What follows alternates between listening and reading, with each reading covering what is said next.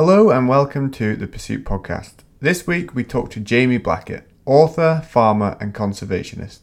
We talk about many topics which affect the rural countryside in today's age, such as rewilding and if it's actually better for the environment, the issues about having no apex predators in Britain, why banning fox hunting was not listening to the science, why Jamie has changed his farming methods away from chemicals, advocates for conservation of our green and pleasant lands, but why you can't expect him to be at the next Extinction Rebellion protest. Enjoy the episode.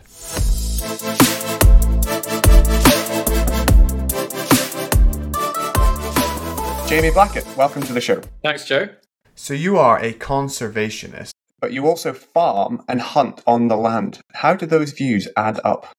Well, I think certainly 30 years ago, that would have been a strange question to ask, because I think it was taken as a given that anybody involved in farming and in hunting and shooting, fishing, that their primary motivation was conservation in the first instance, that we were really managing the land and hunting or culling or whatever, the surplus and eating it. And I haven't really deviated from that viewpoint, but clearly others have, to the extent that the sort of almost the mainstream narrative in the media now is of humans exploiting other species on the land. And this idea that we've moved from the Holocene to the Anthropocene, and that any human agency in the environment is bad. And that underpins some of not all of, but some of the rewilding movement. And I don't see any inconsistency of describing myself as a conservationist and also being a farmer and somebody involved in field sports, because to me that's all part of responsible management of the land and encouragement of other species to thrive in it. You've now published 3 books, and in the 2 about you, it comes across that you're very environmentally orientated. But I don't think it would be too far-fetched to say that you're going to be joining Extinction Rebellion on their next protest. So how does your environmentalism differ from their eco-activism? Because surely from the outside it looks like you both want the best for the land. Yeah, I mean, it's a good question, and I think it's in the word the word ending in ism, environmentalism. I passionately believe in looking after the environment and trying to encourage as much wildlife, what we now call biodiversity, on the land that I manage. But as soon as it became an ism, to me it was all sort of weaponized, if you like, and there is this narrative that it's not unique to Extinction Rebellion, but I mean, they're pretty much the same actors in Extinction Rebellion. Just Stop Oil, various things, Rising, Animal Rising, I think, is it? Right to Roam. These are all people who some of them quite well-meaning, some of them really not well-meaning at all. Some of them, I think, have a very different agenda. One of using any sort of statistic they can lay their hand on, whether it's right or not, to paint this narrative of crisis, biodiversity crisis, climate crisis, whatever, in order to affect political change. And I don't subscribe to that. I'm not saying everything is perfect, but I believe in evolution rather than revolution, and also in the Enlightenment values of truth and reason and the use of science to move forward. And to my mind, the others, or not I say the others, I mean the people I mentioned, have hijacked all of that, and we're now in this period of what I call counter Enlightenment, where they will turn facts that we have accepted for millennia on their head. This idea that we should suddenly stop eating meat, for example. I've always seen it as a sort of generational thing. So I'm part of the Gen Z. And Yeah, it came to I thought you a must be. point in the 2019 general election where everything was kicking off and it was Brexit. And I remember thinking, oh my goodness, this is the worst it's ever been, surely. And it was only when I was going back into the 70s and 80s, even just a few years ago, within Britain, I was like, it was so much worse in terms of the political turmoil. And then you start looking back over the centuries and you're just like, oh my goodness, we have it so good. And now if you look back at 2019, which seemed at such a point of turmoil within the political system, it's actually, that was the best it ever was, because now it's COVID, and then we had the lockdowns, and then we got inflation, and it's really spiraled. So it's funny looking back and thinking, as a Gen Z person, I was like, wow, we're in trouble. But really, a lot of it was just narrative that you find online. Do you find the battles online humorous? Do you take it seriously? Because you're of a generation before online. So are you able to take a step back from all of your Twitter battles? Oh yes, definitely. And sometimes I just go off Twitter completely for a few days. If I'm on holiday or something. Generally speaking, I think it is a force for good. I think it's quite empowering for everybody to be able to be part of this sort of national conversation on particularly on Twitter, but other social media as well. That wasn't available before, and to be really involved and to put their point across. I mean, obviously there are bad sides to it as well. There's a lot of ill feeling out there, a lot of hatred expressed on Twitter. The trolling can get quite unpleasant sometimes, but often actually it's an opportunity. If somebody is trolling me, very often, it's very soon apparent they're doing it from a level of complete ignorance, and one can sort of turn it to advantage sometimes. Sometimes they're so completely brainwashed by whatever they believe that that's not possible. But I think it's quite healthy that there is this opportunity for people to let off steam. It may even prevent revolutions in future. The fact that people can go on Twitter and mouth off about stuff, and they don't have to go around throwing bricks through windows to get their point across so much. What are the common things you come up against on Twitter, or even in life, or anything on the online world, as what you support and live out is in working the land? A lot of that seems quite countercultural these days in the way that a lot of people view the environment, especially you touched on rewilding there.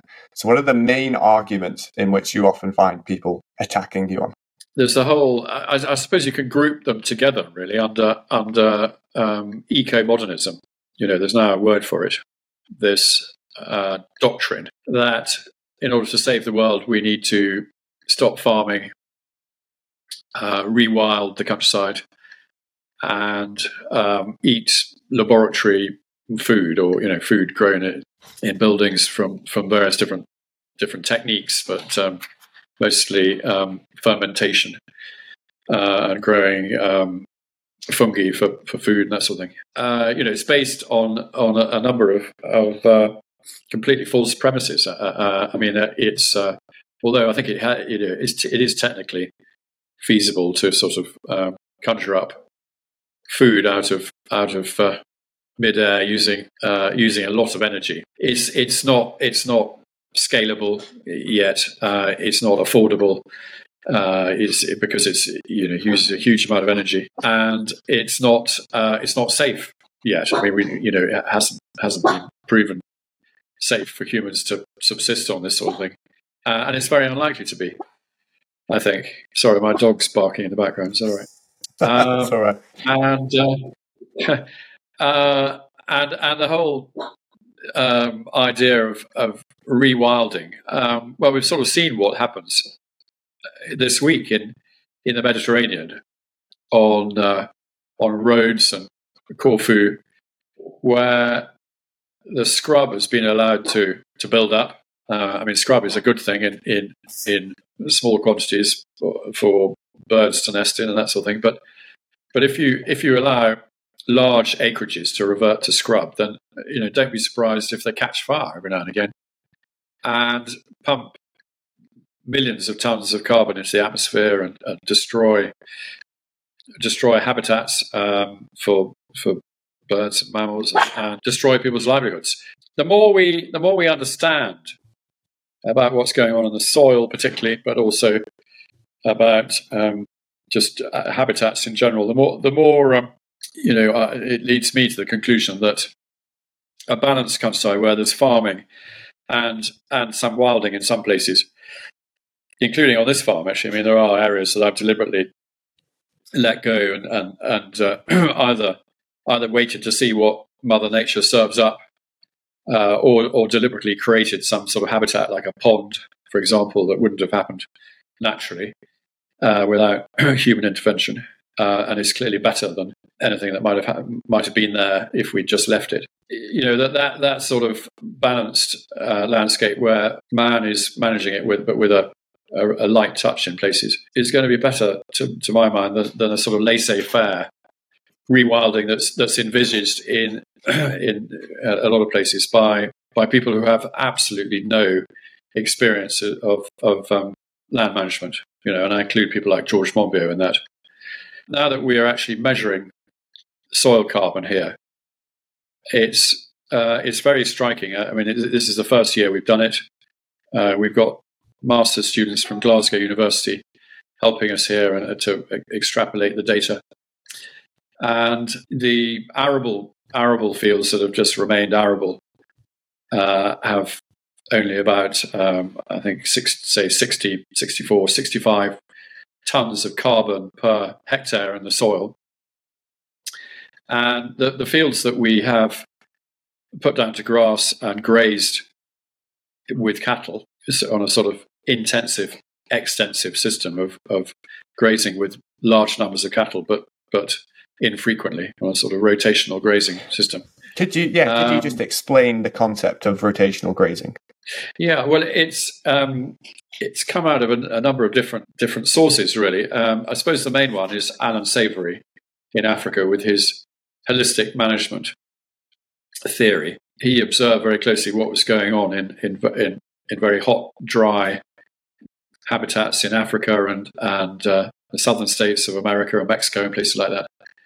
And he worked out that what happened is that if you just let the vegetation grow, you had to actually take it all off, because if you just left it, it shaded out its own roots and then it died, and you had this process of oxidation which led to the spread of deserts. And the only way to get rid of it was either to burn it, which obviously was what the Aborigines had been doing, for instance, in Australia for millennia, but is unsatisfactory in many ways, or graze it. And he worked out that actually until he experimented in the late 50s and early 1960s with all of this, the received wisdom was that you had to remove all the livestock to prevent the spread of deserts because of overgrazing. And he realized that was a sort of half truth. Clearly, there is such a thing as overgrazing, but undergrazing is more of a threat. And then by experimentation and others then took on his work, and they realized that actually if you graze pasture right down, and then you leave it, because the rest period is what is really important. And particularly, you don't overgraze by trying to graze it when it's trying to recover, when it's pushing out its buds, if you like, its new growth. If you graze that off, then that really sets it back. But if you graze it hard and then take the cattle or the sheep or whatever off, let it recover for as long as possible, and then go back and do the same thing again, then the first thing that happens is that you get much more grass, so you can stock more heavily and you can feed more people. But also, because you've got this, actually you've got the manuring of the soil, but also more critically, you've got also the saliva effect on the vegetation, which people now realise it stimulates growth. You've got urine, but you've also got leaf matter being trampled into the soil. and you've also got the roots. Every time the grass is growing upwards, it's also growing downwards and putting down roots, and then those roots are dying off. When you graze it right back down again, those roots die off, and then it puts down more. And all that root matter translates into soil carbon eventually, with the creation of humus in the soil. And now that the world is completely hung up on carbon, that is really important. And there is this theory that they came up with at the Paris round of the COP talks of capture a poor meal, 4 parts per thousand. If you can increase soil carbon by 0.04%, then you would mitigate all the anthropogenic carbon in the atmosphere. On a continuous basis, each year you'd be able to do that. And then, as I was going back to our own soil, where we carried on growing crops, we have pretty low soil carbon. Where we put it down to pasture and we've grazed it using this rotational grazing technique, which is also basically mimics what happens in nature with herds of herbivores being moved around by predators and grazing in one place, but then being moved on to the next. Then our soil carbon's risen by about 20 tons per hectare over quite a short space of time. And interestingly, the bits that we've rewilded, where we've just let the natural vegetation, whatever it happens to be, even ragwort or whatever, grow, and we've grazed it sporadically, just as a sort of conservation grazing basis, very low density, that the soil carbon there hasn't really risen by nearly as much. I mean, there is more obviously than there is on the arable fields. So, I mean, that tells me, that is at the early stages of one very small study. But I mean, that tells me that rewilding purely from a soil carbon point of view is not the panacea that people like George Monbiot think it is. And and obviously it's better in many respects for biodiversity or certain species of biodiversity. But if somebody came here was mad keen to see birds, I would take them first to the fields being grazed by our dairy cows, because there you can pretty much guarantee you see large flocks of starlings, rooks, all the sort of farmland birds that look like poking around in cowpats and eating insects and invertebrates, and swallows and sand martins that we have here. We don't have many swifts or house martins, but they would all be there as well. I mean, there's certainly always loads of swallows above the cattle, and not necessarily in the areas that are just left to sort of revert to scrub. I mean, clearly, if you were a nightingale or something, you would go and make your home in the rewilded bit. So it's not it's not as clear cut as people think it is. And nothing is black and white, but I do encounter lots of people particularly on Twitter, but lots of people who think it is black and white. Farming bad, wilding good, and it's not like that. And there are so many different ways of farming, and the more we've been, my generation, particularly my father's generation, my grandfather's generation. I mean, they had come through the Second World War, come close to starving, and had the miracle of the so-called Green Revolution, using chemical fertilizers and chemical sprays to control weeds, that sort of thing. And initially they thought that was fantastic. The yields went up and the price of food went down, and everybody was thought that was great. But we've moved beyond that now. We now realise that actually the best way to farm is to use nature as much as possible, to build natural fertility in the soil, and to minimise the inputs and the sprays. And we no longer think necessarily of thistles and docks and things as our enemy. We realise that actually what they're doing is pushing down tap roots that are breaking up the pan beneath the grass and allowing the the grass to get the roots to go deeper and absorb more nutrients, and that's a change of mindset that's only come about really in the last few years. And I suppose where Packham and Monbiot and people perhaps have been a bit helpful is that they've been making so much noise about all this that farmers have been determined to sort of prove them wrong, and it's made us more determined to actually really make a go of regenerative agriculture, which is something that they absolutely hate. The sort of eco-modernists, because it completely removes a lot of their arguments.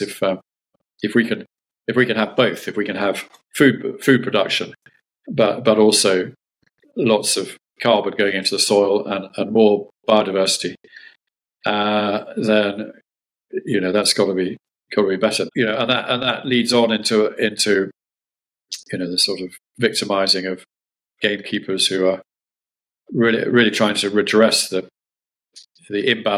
predator imbalance in nature by taking out crows and other ubiquitous predators, not the rare ones, but the ones that foxes and crows and things, which is has a fantastic effect on biodiversity. Nature is incapable of doing that anymore. We haven't got the apex predators to regulate our ecosystem anymore. I mean, we don't have wolves or bears or lynxes, or maybe we could possibly bring some of those back in some areas, but surely not in most. I don't think you would be happy to see wolves walking down the street in Dalbeattie. I was reading about wolves being reintroduced because they have a total radius of 500 kilometres. If you reintroduce them to the Highlands, you could see them down in Manchester within a year.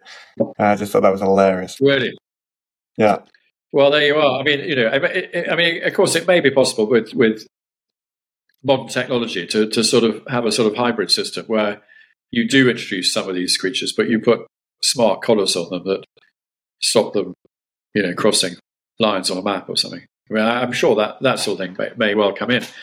And I think there are parts of Highlands where, provided the poor old sheep farmers were compensated, it could be possible perhaps to have wolves back. But what people don't understand is that if you have the wolves back, then your badgers, for example, would go from roughly 10 badgers per square kilometre down to about 0.3, which is what happens in Romania, for example, where there are wolves and very few badgers, because it's the theory of trophic cascade that people like Chris Packham are always rabbiting on about. Yeah, I mean, I agree that trophic cascade definitely does work, but you either have to have these apex predators and accept that the meso predators are going to get pretty scarce and pretty scared, or my theory is that you should allow man to be the apex predator in the absence of other predators. Got nothing against introducing other predators if it's practical, but if it isn't, then we have to do something about it. I mean, there's a massive imbalance around our coasts where we don't have enough orca to reduce the seal population.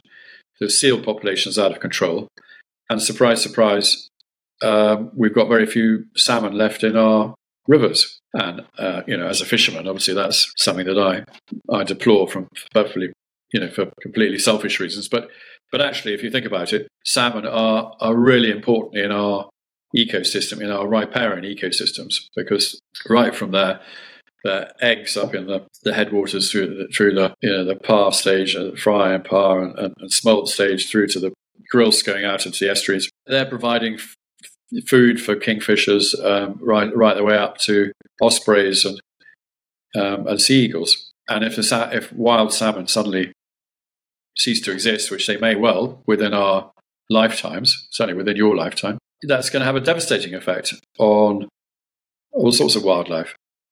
And if we're going to stop that, then yes, of course we have to stop polluting our rivers. We definitely have. One thing I do agree with George Monbiot about is we have to clean up our rivers and stop slurry and sewage going into them.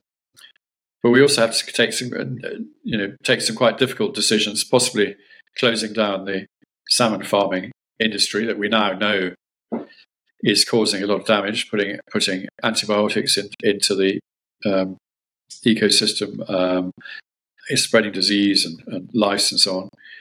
And I think we also have to be quite robust about dealing with seals and cormorants and things. At least until salmon stocks have started to recover everywhere. This is the fault line, I suppose. Really, is between those of us who are mostly actively involved in conservation and want to do the right thing, and the sort of armchair conservationists who think that if we'll just stay in cities and leave the countryside to do its thing, it will somehow right itself. Well, it won't. I mean, how can it when there is such a predator imbalance? I mean, there are far more badgers than nature ever intended.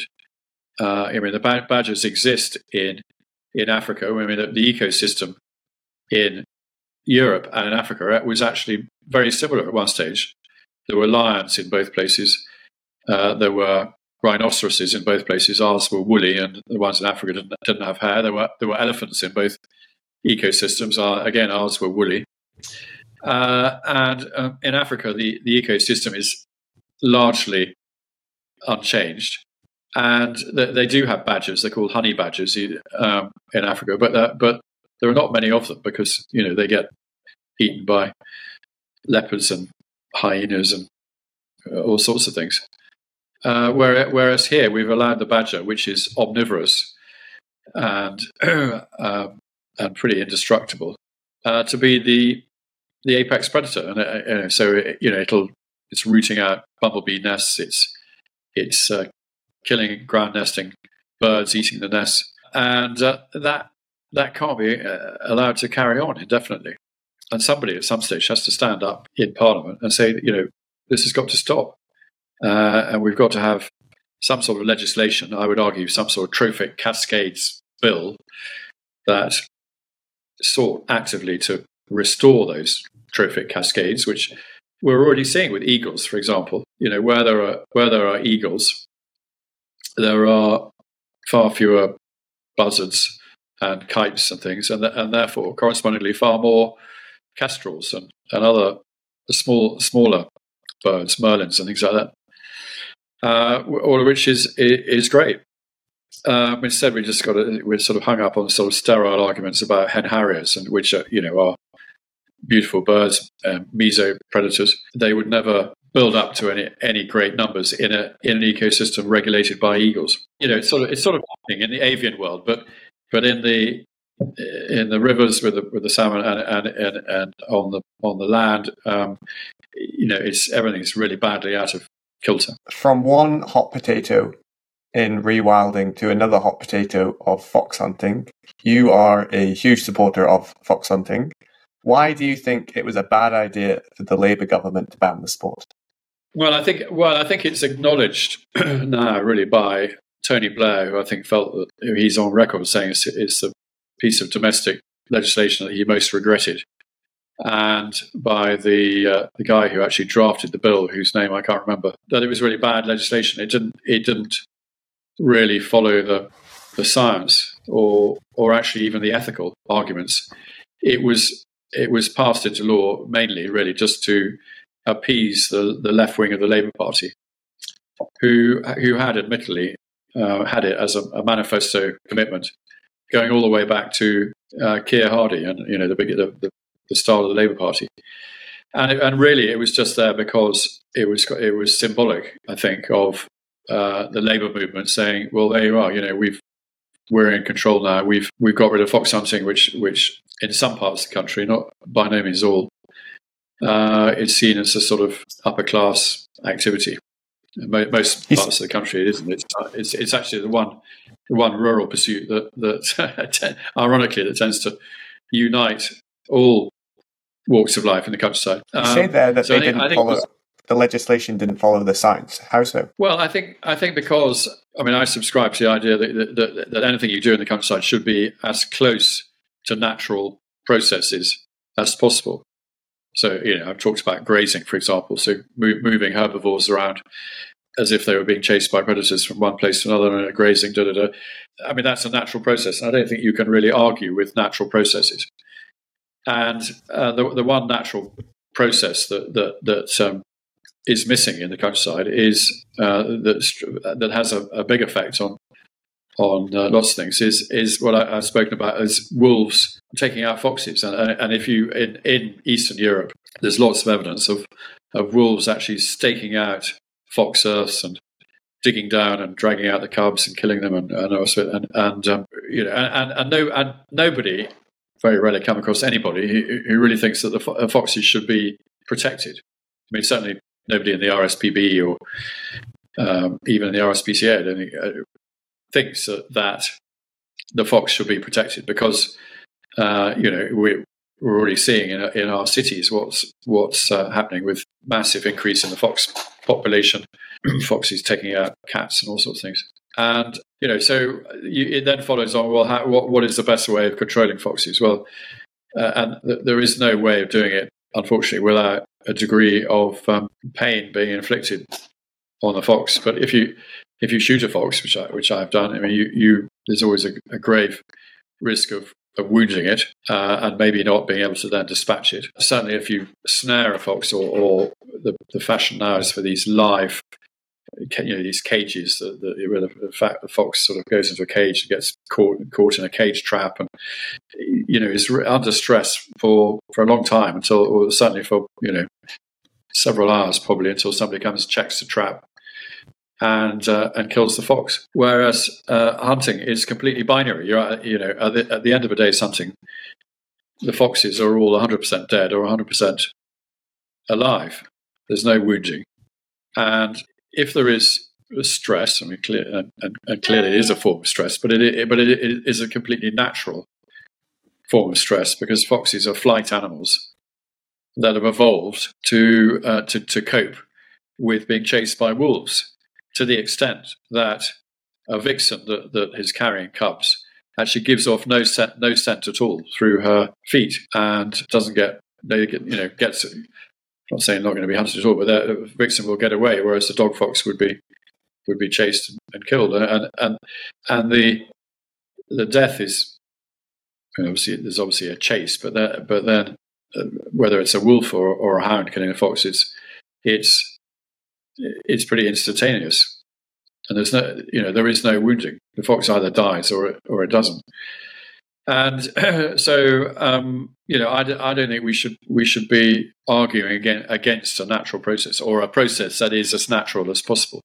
I mean, we mankind have been hunting with domesticated wolves, dogs, hounds for 20. To my mind, that is a natural process, one that is ingrained in our culture. Walk into any pub, any rural pub, there will be hunting prints on the wall, or whatever it is, and one that is it's a deeply held belief in rural communities that this is an acceptable way of controlling foxes, and a way that has evolved into our culture to being a community activity where everybody gets involved, whether on foot or bicycles or cars or children on ponies, adults on horses. To my mind, it was a deeply shocking thing that the Labour government did to try to ban it, because it was very similar to, in effect, to a Tory government trying to ban football in our inner cities. It would be met with incredulity in the middle of Glasgow or Manchester, somewhere, that the idea that you would ban football. Well, I mean, that's the way we all felt about banning hunting in the countryside, but we were completely ignored, and we continue to be ignored. And until that wrong is righted, I think there will continue to be a big divide between metropolitan Britain and the countryside. So just to change tack then, I wanted to talk to you about your very first book, which was written about your schoolmaster. What struck me was very few people ever even respect their previous teachers. So then to get a book written about a teacher must be pretty incredible. So what made Michael Kidson so special? Well, I suppose that's the heart of the book, really, is as how this this man who to outward appearances, actually was in some ways a rather unlikable, abrasive character with many faults. How he came to be such an amazing influence on a whole cohort of young men. And I think well, there's several things really. I think one was that deep down he was an amazing man, because he was completely unselfish. Really, he put his pupils first. He put his own career on the line several times to help boys in difficulty. He was quite a saint in that way. I think also because he was very much his own man. We've talked already quite a bit about sort of groupthink and how we're stuck with this sort of establishment that seems incapable of challenging itself on some of the big questions of the day. And I think he taught his pupils to really challenge things and not to just accept what you were told as at face value. And so, the facts speak for themselves. He died, or he got ill and old, and was looked after. I mean, not sort of physically on a day-to-day basis, but his sort of guardians, who sort of organised his care and that sort of thing, were his former pupils, two of his former pupils, who then became his executors when he died, and they felt sufficiently strongly about his legacy that they commissioned me to write the book about him, and the book pretty much wrote itself because there were so many of his pupils, most of whom now are in their sort of 50s, 60s, and 70s, who had such vivid memories that they contributed bits and pieces, and I was able to sort of collate them into a book.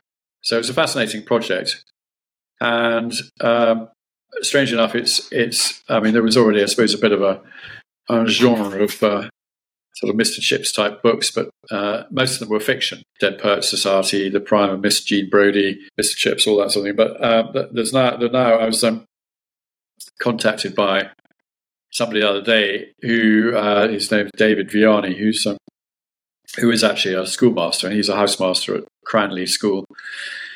And he's going to write a very similar book about his tutor at Oxford. So I suppose Kitson has sort of maybe spawned a new sort of genre of people writing biographies about the people who taught them, and that'd be great if it does, because I think that teachers who are often undervalued will become more valued as a result. I just wanted to ask something there.